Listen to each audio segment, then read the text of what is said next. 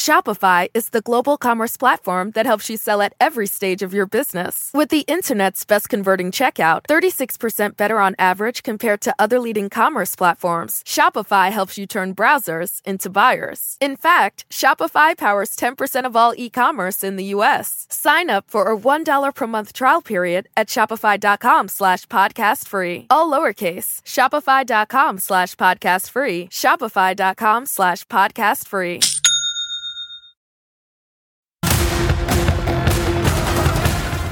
Tonight on the ReidOut. The Republicans in the House are going to actually have to go on record and make a decision about if they're going to actually stand for truth and accountability or if they're going to stand with someone that's clearly a liar and has admitted to an actual crime. Republicans unable to clean up their own George Santos mess, so it was left to a Democrat to introduce a resolution to expel him. I'll ask House Democratic Leader Hakeem Jeffries about that and his meeting today with the White House on the looming debt ceiling crisis. Also tonight, the very serious new allegations against Rudy Giuliani. Beyond the really pervy alleged sexual harassment, there's the accusation that he and Trump were trying to sell pardons and plan to split the cash. Plus, when keeping it right wing goes wrong, the culture war Ron DeSantis is fighting is not only morally repugnant, it's economically disastrous. Case in point, his most recent anti-immigration legislation, which will impact your family's bottom line. And we begin tonight closer to the brink of financial catastrophe. We are now just 15 days from the United States potentially running out of cash to pay its bills if Congress doesn't act to raise the debt limit. President Biden once again hosted top congressional leaders from both parties to try to reach some kind of agreement to avert a disastrous default. He will cut short a planned visit to Asia as the situation grows more urgent, returning Sunday immediately following the G7 summit in Japan. It is a mess, to put it bluntly, and one of Kevin McCarthy's own making. Following today's meeting, McCarthy expressed optimism that a deal could be reached by the end of the week, even as he accused the White House of delaying negotiations.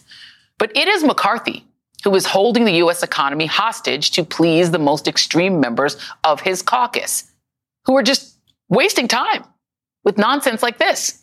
House Judiciary Chairman Jim Jordan will haul in former special counsel John Durham next week to testify about his dud report. Oversight Chairman Jim Comer cannot seem to find the informant in his investigation into the Biden family, which failed to find any evidence of the alleged corruption he hyped for months. Perhaps what Comer should be looking into is one of the very members of his own committee, hard-right Congressman Paul Gosar, who, according to Talking Point's memo, has allegedly been employing a white nationalist fan of white supremacist live streamer Nick Fuentes in his office for at least the past year. There's also McCarthy's other lingering problem, indicted serial fabulist George Santos. Today, Democratic Congressman Robert Garcia of California introduced a resolution to expel Santos from Congress. Kevin McCarthy punted a question about that, of course, saying he wants the Ethics Committee to investigate Santos. And, he threw in a complete non sequitur pot shot at, I'll just tell you, you don't even have to guess, Adam Schiff. Joining me now is House Democratic Leader Hakeem Jeffries of New York. And, I do want to get to the very most important thing we have to talk about, which is, of course, the debt ceiling and the debt limit. But I do need to talk about Kevin McCarthy. Because today he couldn't even answer a very straightforward question about probably the most embarrassing member of his caucus, George Santos. I just want to play that for you just for a moment. I think I would like the House to take up this work and look at it. And if it rises to that occasion, then because as we look to all these differences, we just had a report come out from Durham. What does that say about Adam Schiff? He lied to the American public. Should he be expelled from Congress as well? Okay, first of all, that is insane. Adam Schiff is barely mentioned in the Durham report, 3 sort of passing mentions of him. He is not at issue here. And that is who you all are negotiating with about the debt limit. Is he taking the debt limit more seriously than he's taking the presence of a potential felon in his caucus? Well, first of all, it's great to be with you, Thank you. Joy. George Santos is a serial fraudster. He does not belong anywhere near the House of Representatives. He defrauded the people of the 3rd Congressional District in New York, lied about everything, lied about his life, lied about his jobs, lied about his finances, lied about his professional experiences, lied about being Jewish. He perpetrated a fraud on the people of New York. He was elected under false pretenses. And so I commend Congressman Garcia for bringing this privileged resolution forward.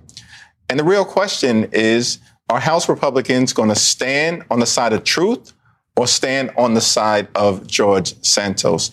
It's important to mention, Santos was referred to the Ethics Committee months ago. Right. So what are we doing?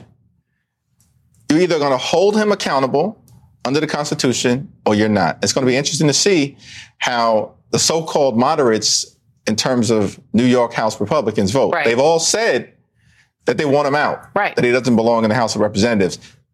Tomorrow, they will have an opportunity to vote their word. So that is going to come to the floor, right? And as you said, you're going to find out, we will all find out whether House moderates, to the extent that there are any House moderates left in the Republican Party, will vote him out. But on the debt limit, there is, in theory, a way that you could bring a privileged resolution to see how serious those same House moderates are about averting an economic catastrophe. That's what Janet Yellen, the Treasury Secretary, said. It would be a disaster for every person in this country economically. It would cause a recession, et cetera.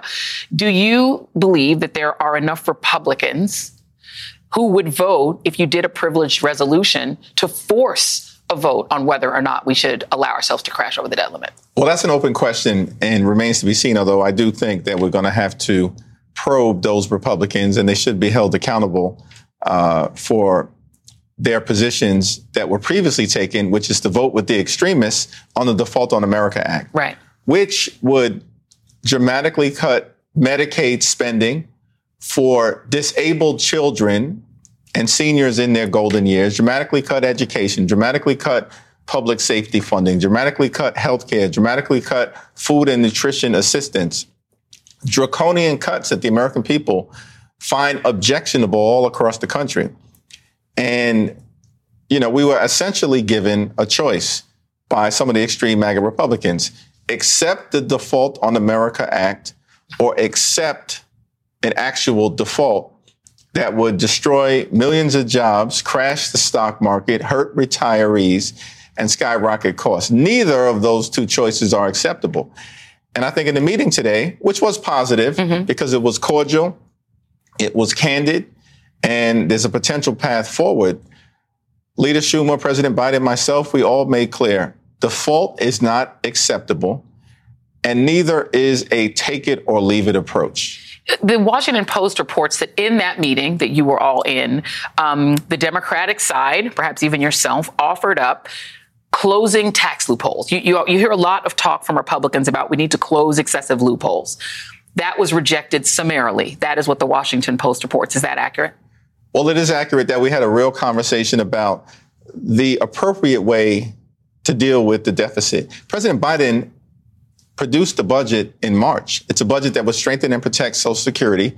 It's a budget that will build an economy that works for everyday Americans and reduce the deficit by $3 trillion by doing things like closing tax loopholes for big pharma, closing tax loopholes for big oil, and finding other areas where you can eliminate that type of waste or fraud or abuse.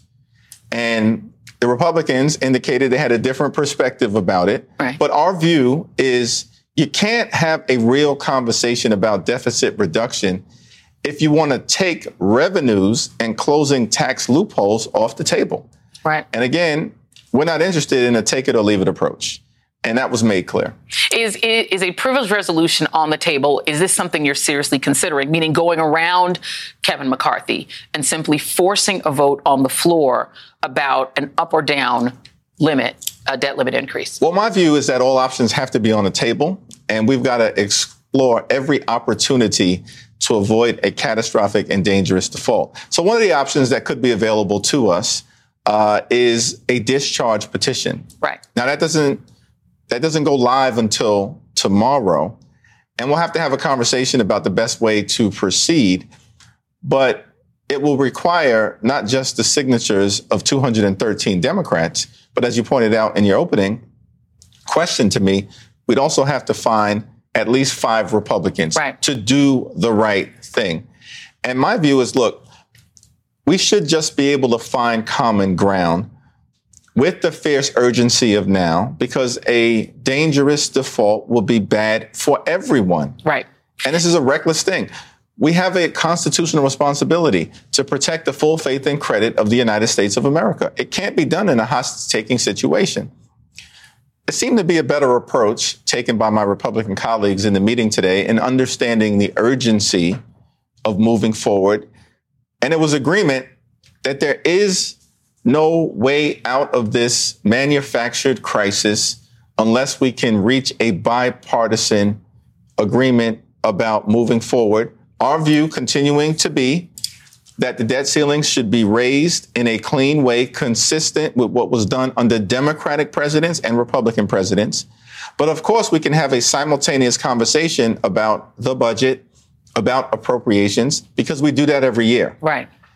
In determining what's the right mix of spending and revenue and investments to protect the health, safety, and well-being of the American people. I do have to ask you just about dealing with this caucus. I mean, you do have Paul Gosar, who's employing a white nationalist, who himself has made some white nationalist commentary that, you would think 10 years ago even a Republican would be shoved out of Congress or forced out. He's still there. You have the Matt Gaetzes of the world. You have Marjorie Taylor Greene and others who are out vocally supporting the choking death of Jordan Neely, which has been determined in your state of New York, my home state of New York, as being a homicide. And they're out vocally supporting him, as is a former colleague of yours in the House, Ron DeSantis, the current governor of Florida. And I would find it difficult to work with people under those circumstances. But I wonder what you make of this rush to support vigilantism before there's even been an adjudication of that Jordan Neely case. Well, extreme MAGA Republicans portray themselves as the party of law and order. That's phony. That's fake. That's false. They continue to demonstrate that they are the party of lawlessness and disorder. That's why they're supporting Santos. That's why they appear to be supporting vigilante action. They've done this before. They did it in Wisconsin. This is who they are. They want to defund the FBI. They want to impeach the FBI director, who, by the way, was appointed by Donald Trump. Right. But at the end of the day, they bend the knee to the insurrectionists in chief. They've become, in large measure, the party of Marjorie Taylor Greene, Paul Gosar, George Santos, and, of course, former President Donald Trump. That's who they are. Right. That's the reality. They are extreme. And it's our hope that we can find some reasonable Republicans on the other side of the aisle to help get us out of this default crisis and to figure out the common ground to move forward in a way that respects freedom and liberty and justice for all people, not just the privileged few. I do have to ask about one more New Yorker, Alvin Bragg, who has become a focus for Republicans, and they always throw in George Soros, another New Yorker, who they love to demonize. What do you make of this constant second guessing of his decisions on who to prosecute and who not to prosecute when it comes to both the man who strangled Jordan Neely or choked Jordan Neely and also, obviously, Donald Trump? Well, the extreme MAGA Republicans have clearly been directed to go after Alvin Bragg because they're just bending the knee to the insurrectionist in chief, who has ordered them, apparently, to try to demonize Alvin Bragg because he doesn't want to face the music. But I think Alvin Bragg is a good and decent man. He's got an extraordinary track record in law enforcement, former federal prosecutor, exemplary record. And I believe he's going to continue to follow the facts, apply the law, be guided by the Constitution, and present the information to the jury, present the information to the American people, and then we can all make our own decisions about the way forward. But no one in America is above the law. That includes the former president. Yeah. Privilege. Can I ask one completely unserious question? Yes. But it's serious to me and Spike Lee. Next year, do the Knicks go further? Absolutely. Listen, it was a great season. It was. I'm so proud of them. It was a joy. New York is on fire when the Knicks are on fire. And I'm looking at, an Eastern Conference championship next year. They have broken my heart my whole life. So I need them to start to, but they did very well this year. That's right. All right. Thank you very much.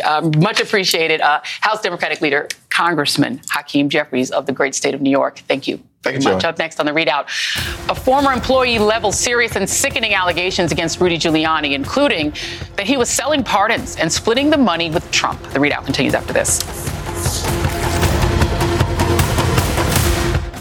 Today and every day, Planned Parenthood is committed to ensuring that everyone has the information and resources they need to make their own decisions about their bodies, including abortion care. Lawmakers who oppose abortion are attacking Planned Parenthood, which means affordable, high-quality, basic health care for more than 2 million people is at stake. The right to control our bodies and get the health care we need has been stolen from us. And now, politicians in nearly every state have introduced bills that would block people from getting the sexual and reproductive care they need. Planned Parenthood believes everyone deserves health care. It's a human right. That's why they fight every day to push for common-sense policies that protect our right to control our own bodies and against policies that interfere with decisions between patients and their doctor. Planned Parenthood needs your support now more than ever. With supporters like you, we can reclaim our rights and protect and expand access to abortion care. Visit PlannedParenthood.org/future. That's PlannedParenthood.org/future. Okay, before I explain Rudy Giuliani's latest scandal to you, let me just start by warning you that this next report will disgust you. So here it is.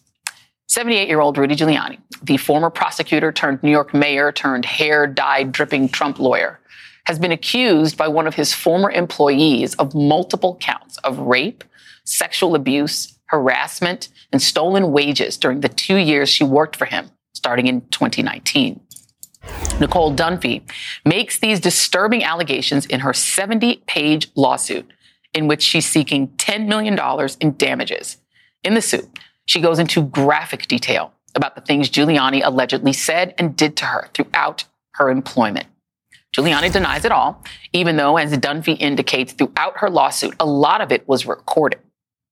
The descent of the man who, after 9/11, was dubbed America's mayor includes allegations from Dunphy that in sexually abusing her, Giuliani told her he thought of her as his daughter, a very Trumpian statement. As gross as those allegations are, there are other allegations in the lawsuit that could turn into federal investigations. Dunphy alleges that Giuliani told her in 2019 that he was selling presidential pardons for $2 million, money that he and then President Donald Trump planned to split. The lawsuit did not allege that any were sold, but even so, that could describe a conspiracy to commit extortion. It also does not claim that there are any recordings of this conversation, and a spokesperson for Donald Trump's 2024 campaign has not responded to a request for comment. Then there's a part of the lawsuit where Giuliani allegedly tells Dunphy to commit the crime of lying to the FBI. Quote, he told her that if the FBI sought to interview her, she should not remember anything and should claim that she did not know Giuliani. And there is the part where he allegedly admits to federal and state income tax evasion, describing to Dunphy how he had a friend collect and hold $1 million owed to him so that he could avoid reporting the income and keep it from his third wife in divorce proceedings. And like many of their other conversations, Dunphy says she has that one on tape. Joining me now is Kimberly Atkins-Storr, senior opinion writer for the Boston Globe, and Kurt Bardella, Democratic strategist and contributor to the Los Angeles Times. Thank you both for being here. And Kim, I will start with you. So the really gross and disgusting part of the lawsuit, and I read through some of it and it turned my stomach, forcing this woman to perform sexual acts, saying that was part of her job, saying he wanted these sexual acts done while he was on phone calls because it made him feel like Bill Clinton. Like, it was gross. And that part of allegedly Dunphy said was kind of when that law came out that E. Jean Carroll used to go after Trump, that kind of inspired her to come forward.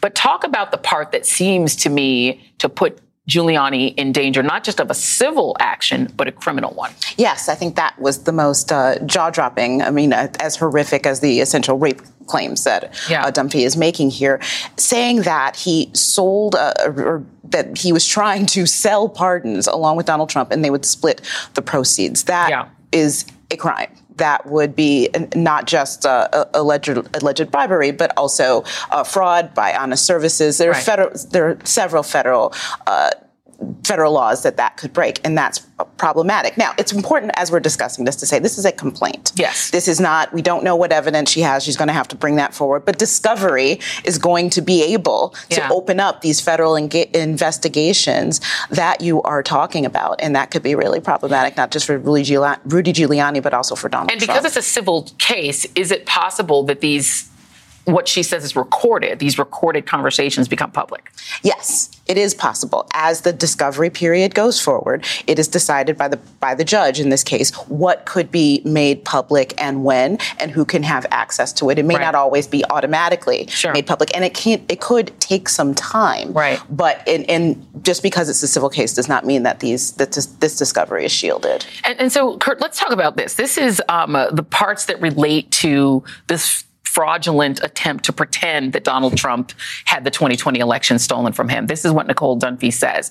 And this is her discussions that she had with him allegedly in February of 2019, a year before the election. Giuliani told Ms. Dunphy in her capacity as his employee about a plan that had been prepared for if Trump lost the 2020 election. Specifically, Giuliani told Ms. Dunphy that Trump's team would claim that there was voter fraud and that Trump had actually won the election. This plan was discussed at several business meetings with Giuliani and Lev Parnas of Lev and Igor fame.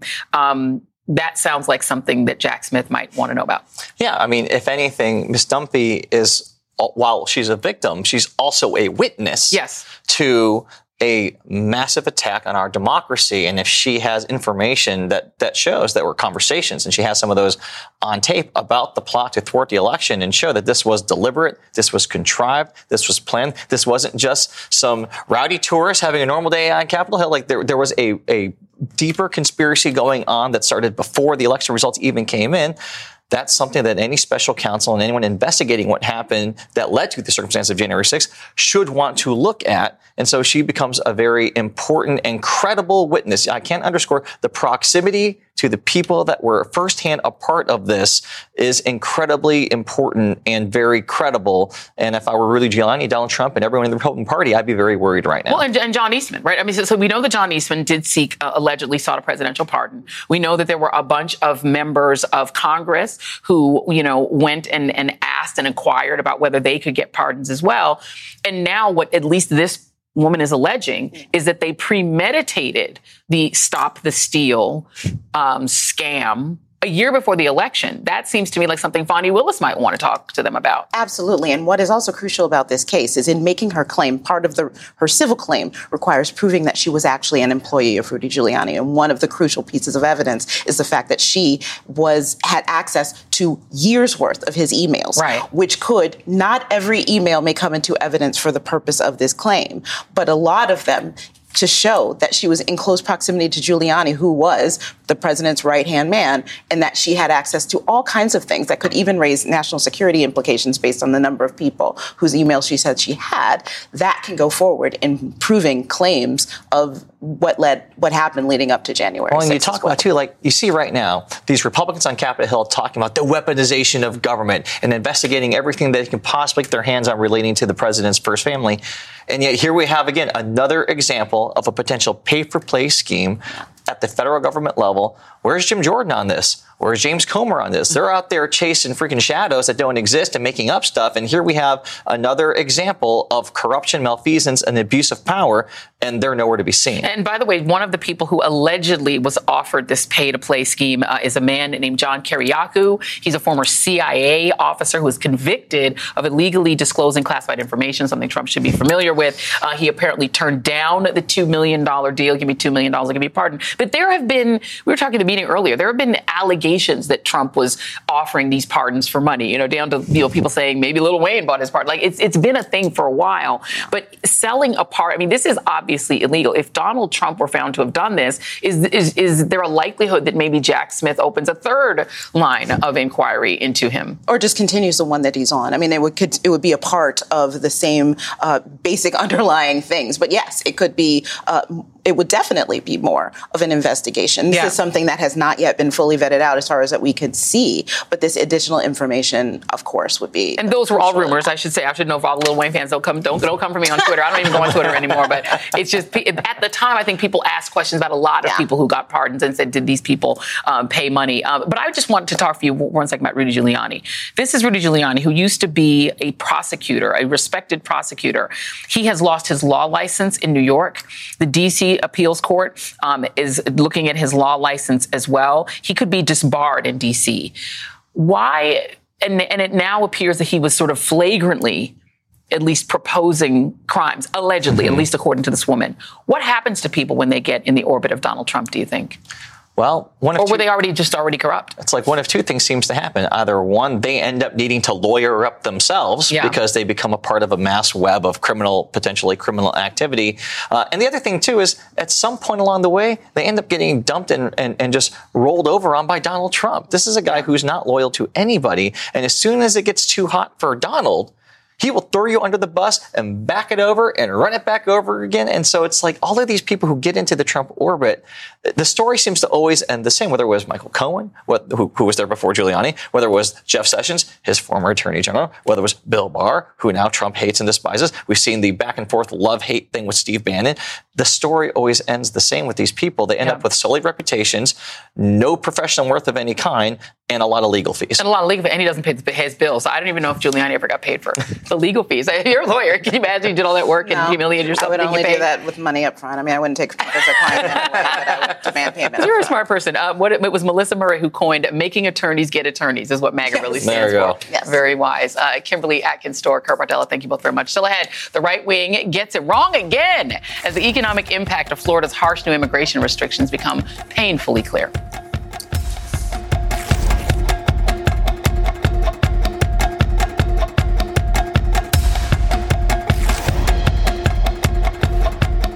Shopify is the global commerce platform that helps you sell at every stage of your business. With the internet's best converting checkout, 36% better on average compared to other leading commerce platforms, Shopify helps you turn browsers into buyers. In fact, Shopify powers 10% of all e-commerce in the U.S. Sign up for a $1 per month trial period at shopify.com/podcastfree. All lowercase, shopify.com/podcastfree, shopify.com/podcastfree. Stay up to date on the biggest issues of the day with the MSNBC Daily newsletter. Each morning, you'll get analysis by experts you trust, video highlights from your favorite shows. 2024 is now truly the most important election in the history of our country. Previews of our podcasts and documentaries, plus written perspectives from the newsmakers themselves, all sent directly to your inbox each morning. Get the best of MSNBC all in one place. Sign up for MSNBC Daily at msnbc.com. Ron DeSantis says Florida is where woke goes to die. But does he actually mean history, the First Amendment, or wait, maybe jobs? After all, his war against Disney, a major employer in his state, threatens to kill off billions in investments and thousands of jobs. Bodily autonomy? Yeah, that's dying too. It's where human rights go to die as well, for those unlucky enough to come from poor and violent countries and whose labor plays an essential role in how things in this country function. Last week, DeSantis signed a vile and inhumane immigration bill imposing penalties and restrictions on undocumented migrants in Florida that, among other things, bans local governments from issuing identification cards for people who can't prove citizenship. It criminalizes not just migrants, but any Florida resident who associates with them. This includes providing undocumented migrants with work or transportation, which is why leading Miami Archbishop Thomas Wensky said it would criminalize empathy. The penalties, which haven't even taken effect yet, will certainly have deadly consequences. This is what an undocumented immigrant told Telemundo's Lourdes Hurtado, which I'm going to read to you, translated into English. Quote, "They say they are going to check the hospitals. If you don't have papers, then it is scary to take care of yourself. And I am very sick right now, and I need surgery. My children tell me to go back to Mexico because they are afraid." The cruelty. Isn't that the point? But that's not all. It's also a dumb economic move, leaving a void in the labor this country runs on. A similar bill, more than a decade ago, didn't go so well in Alabama, where a crackdown on immigration led to produce rotting in the fields. Because picking blueberries, tomatoes, and squash largely requires hand labor by the migrants these Republicans loathe. So it should surprise no one that this issue has taken over social media. It is an entire category on TikTok right now. We're seeing abandoned work sites and Latino truck drivers calling for a boycott, refusing to take shipments into Florida in response to the new law. Luis Milian, a construction worker in Florida, showed Telemundo the huge void left by construction workers who left when they heard that this bill was approved. Some even left their tools behind as they abandoned the Sunshine State. This is what Luis said about the workers who fled. He's speaking Spanish, so please read the subtitles. Dice, para que me vayan a agarrar por ahí y queden mis hijos solos, yo me voy antes del 1 de julio. Lo que se va a ver fuerte es el mes que viene. Se va a ver fuerte porque va a haber mano calificada, no va a haber. Look, we get it. Republicans don't care about these people and their lives. But what they do care about is money, the economy. And without migrants, the state of Florida will lose millions in federal and state and local taxes because, yes, they do pay taxes while not reaping the benefits. It will cause staffing crises for agriculture, one of the state's most vital industries, leaving a gap in the tough, backbreaking labor that no one else wants to do. A state like Florida without farming, construction, and hospitality doesn't sound much like Florida, does it? Wait till the economy comes to a screeching halt. In this fight against woke, Florida may instead go broke, which is exactly what happens when keeping it right-wing goes wrong. More on the immigrant people's fate next.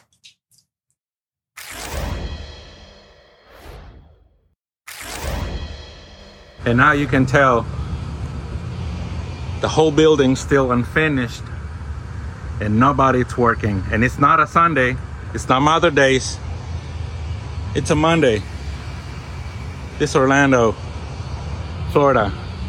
But you can tell not a single person in the whole building. Well, other than being unwise from an economic standpoint, Governor Ron DeSantis' new immigration law is also just downright cruel. The reason that so many workers aren't showing up is because the bill requires employers to use the E-Verify system to check legal status. Those who fail to comply will be fined $1,000 per day. It also requires any hospital that accepts Medicaid to ask patients whether they are U.S. citizens. It bans undocumented law school graduates from being admitted to the Florida bar and says people could face felony charges if they're caught transporting 5 or more undocumented immigrants or a minor. Joining me now is Andrea Reyes, an immigration attorney in Florida. And I will note for you, Ms. Reyes, that the exception to being able to transport undocumented migrants is the governor, who has been authorized by this law to fly migrants from Texas, whom he's brought into the state and put on planes and flown them to all sorts of blue states. So he gets to do it. What is the impact of this law before it even goes into effect in July? Thank you for having me. So right now we are already seeing basically the start of what's going to likely be a mass exodus of immigrants out of the state of Florida. And we understand that in the state of Florida, we are 21% of the state is populated by immigrants. And so when you have a state where 35% of entrepreneurs are immigrants, contributing a whopping $8.1 billion in total income to the state of Florida, when you have over 21% of the populations being foreign born, where you have over 500,000 U.S. citizens living with at least one undocumented family member in their home in a mixed status environment.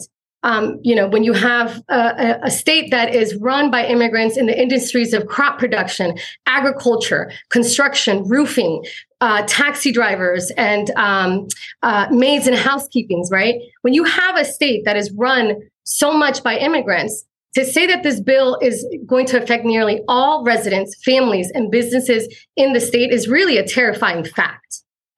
And, and it's interesting because you talk about the number of immigrant entrepreneurs in Florida. I definitely experienced that. I lived down there 14 years. You have a lot of people who own construction firms and restaurants. And these are people who are Latino, right? They are themselves. And a lot of them are Republicans and DeSantis supporters had probably voted for him. I want to read a quote from the same article that quoted you in the New Yorker. And this was a quote from a gentleman named Jose Rodriguez, and he's a priest in the Iglesia Episcopal Jesus de Nazaret Church in Orlando. He said that conservative Latinos are prioritizing abortion over immigration and other life-preserving issues. Rodriguez, who supports immigration rights, added, they make a good show of pretending that they care about immigrants. But at the end of the day, they worship at the altar of conservatism, and they'll turn their back on their neighbor.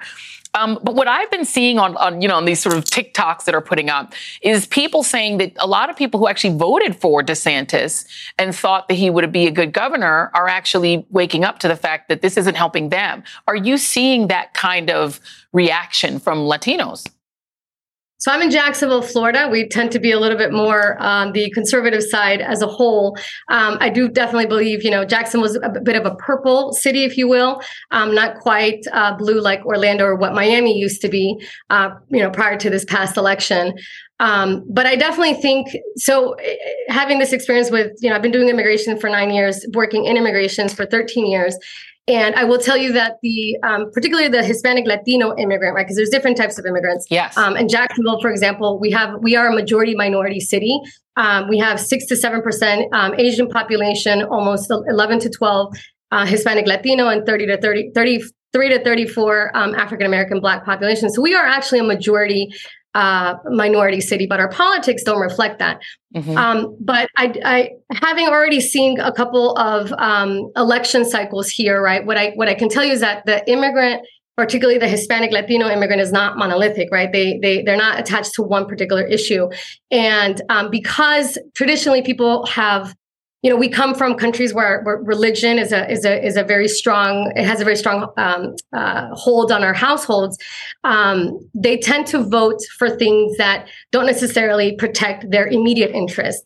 And that's something that I started a nonprofit called Nefida that we're trying to work to educate the immigrant population on, like, this is the way that our political system works. This is how, when you come to this country, you got to leave aside your political baggage from your country.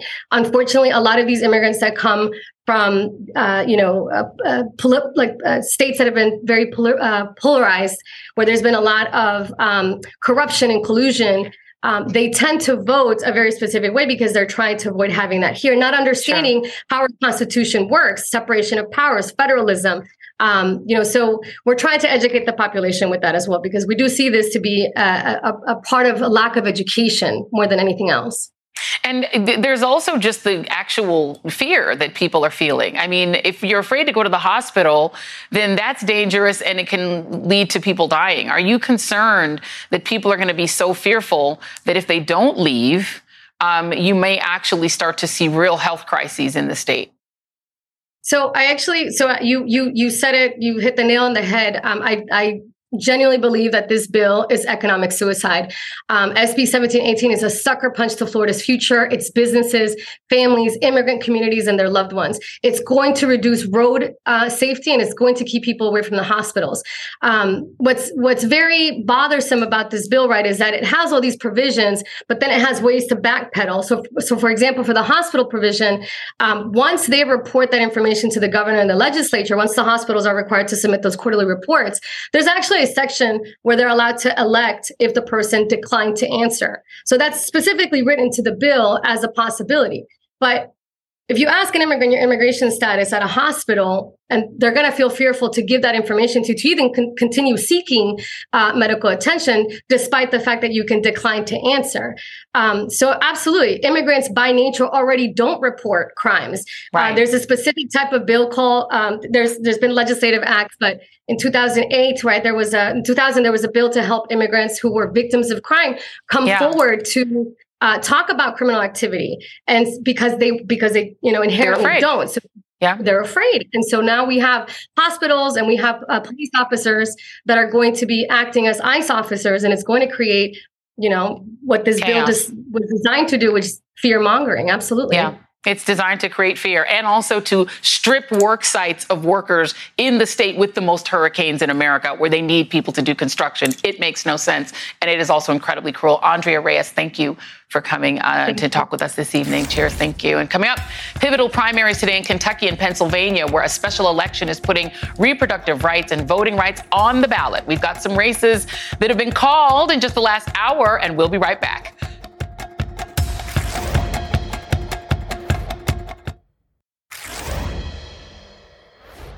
It's election day in Kentucky, Pennsylvania, and Florida. Voters in each state have big issues to contend with. There's the special House election that will decide which party controls the Pennsylvania House, which would have major consequences when it comes to abortion. There's also Philadelphia's Democratic primary for mayor, which is wide open and could be historic. For the first time, 3 top contenders are women. Philly has never had a female mayor. Voters are also picking candidates for the state Supreme Court. 2 of the Republicans are election deniers. In Kentucky, where polls closed a short time ago, Republicans were picking their nominee to face Democratic Governor Andy Beshear, who's looking for a second term. Moments ago, the Associated Press projected Republican Attorney General Daniel Cameron, who has the endorsement of Donald Trump and Mitch McConnell, the winner of the Republican primary. Meanwhile, voters in Jacksonville, Florida, are picking their next mayor. The race could be a gain if the Republican wins, which multiple news organizations have now projected is the case. And joining me now is Sahil Kapoor, NBC News senior national political reporter. So let's just go in reverse order. Jacksonville would be a big pickup for Democrats in a city that has gone barely-ish Republican. It certainly would be. This is the kind of city where Democrats should have a good pickup opportunity. It's the largest city in the country by population that has a Republican mayor. The current mayor is term limited. He's going to be out. He barely won his first race, only by a few points. And he swept the next time around. But this should be a good opportunity for Democrats to flip seat. Let's go quickly to Kentucky. So Daniel Cameron, Trump seems to be happy, but also Mitch McConnell. It's weird that he's both of their candidates. That's right. This was an interesting proxy war between Donald Trump and Ron DeSantis. Trump had endorsed Daniel Cameron early. Ron DeSantis swooped in later on, endorsed Daniel Cameron's rival, Kelly Craft, who incidentally served as Trump's UN ambassador, is known to be a big Republican mega donor in Kentucky. Is she from that Kraft family, like the rich Crafts?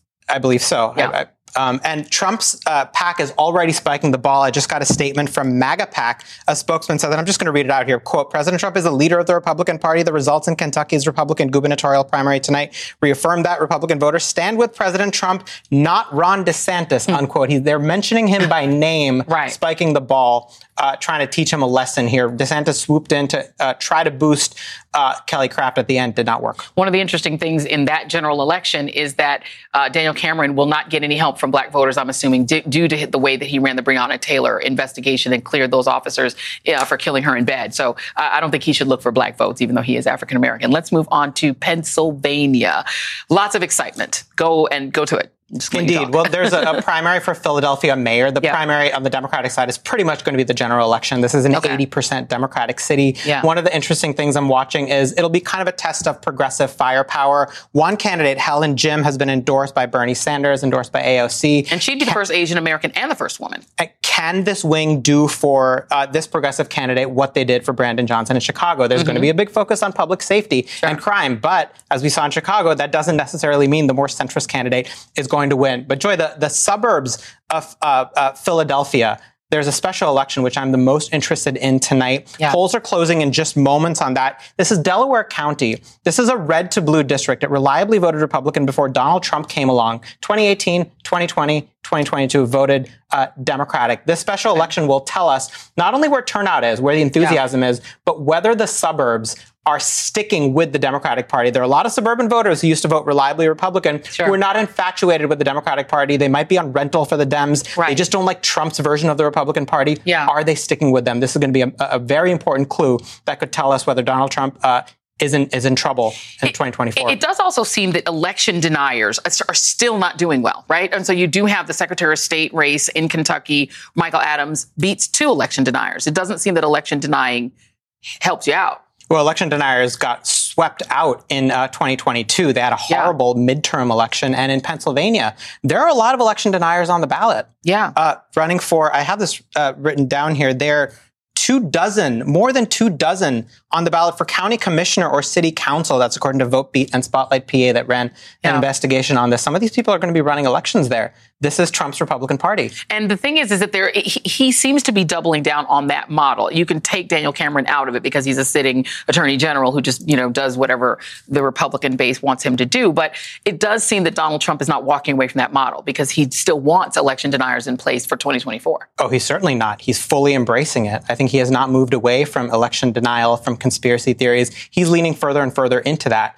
And it kind of tells you his path to victory in 2024 is precarious in the sense that he's not doing anything to appeal to those suburban independent voters who kind of decided to give him a chance in 2016 and then bolted in 2020. Yeah. He's going to need a supercharged turnout. He sees these, the types of voters that believe in his election denialism as his path. Yeah, and they keep on losing. Sahal Kapoor, thank you. Always good to see you. All right, and that is tonight's ReidOut.